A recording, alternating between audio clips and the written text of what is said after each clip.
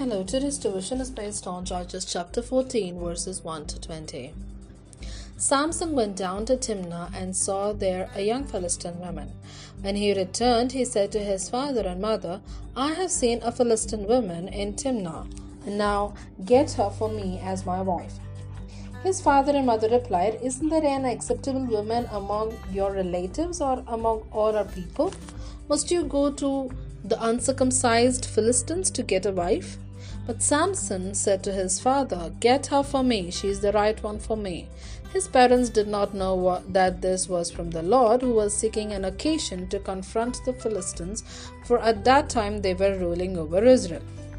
Samson went down to Timnah together with his father and mother. As they approached the vineyards of Timnah, suddenly a young lion came roaring toward him. The Spirit of the Lord came powerfully upon him, so that he tore the lion apart with his bare hands, as he might have torn a young goat.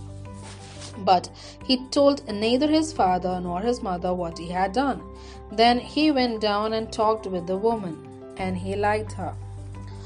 Some time later, when he went back to marry her, he turned aside to look at the lion's carcass, and in it he saw a swarm of bees and some honey.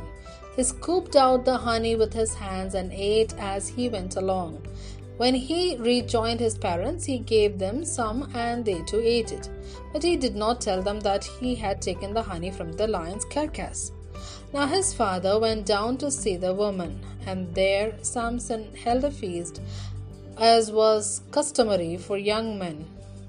When the people saw him, they chose 30 men to be his companions. "Let me tell you a riddle," Samson said to them. "If you can give me the answer within the 7 days of the feast, I will give you 30 linen garments and 30 sets of clothes. If you can't tell me the answer, you must give me 30 linen garments and 30 sets of clothes." "Tell us your riddle," they said. "Let's hear it." He replied, "Out of the eater, something to eat. Out of the strong, something sweet." For 3 days they could not give the answer. On the 4th day they said to Samson's wife, "Coax your husband into explaining the riddle for us, or we will burn you and your father's household to death. Did you invite us here to steal our property?" Then Samson's wife threw herself on him, sobbing, "You hate me, you don't really love me. You've given my people a riddle, but you haven't told me the answer." "I haven't even explained it to my father or mother," he replied, "so why should I explain it to you?" She cried the whole 7 days of the feast, so on the 7th day he finally told her, because she continued to press him. She in turn explained the riddle to her people. Before sunset on the 7th day, the men of the town said to him, "What is sweeter than honey? What is stronger than a lion?" Samson said to them, "If you had not plowed with my heifer, you would not have solved my riddle." Then the Spirit of the Lord came powerfully upon him. He fell down to Ashkelon, struck down 30 of their men, stripped them of everything, and gave their clothes to those who had explained the riddle. Burning with anger, he returned to his father's home, and Samson's wife was given to one of his companions who had attended him at the feast. Here ends the Bible reading.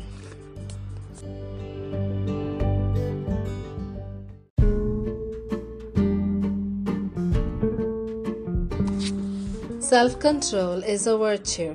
Lord, help me to bear the fruit of self-control.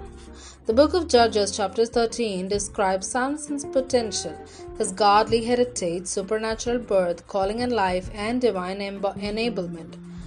Despite all these advantages, he accomplished very less for the sake of his people. Disregard to purpose. Samson's primary motive in life changed to attain all that pleased him. Judges 16:17 clearly say that Samson knew he was to be set apart for God. His decision to ally with Philistines in marriage was his disregard for God's plans. It was inappropriate for Israel's deliverer to marry someone who did not share common faith and the purpose of God's people. Disregard to his parents. Samson refused to submit to his parents' authority. Samson did not exercise self-discipline. He allowed his lust and passions to control him. By giving some of the unclean honey without telling them that it was unclean, Samson carelessly led his parents to defilement. They sanctified him, but he desecrated him. Disregard to God's grace. Samson did not submit to God's authority over his life. God strengthened him, but he rather used his strength for his personal motives than to fulfill God's will.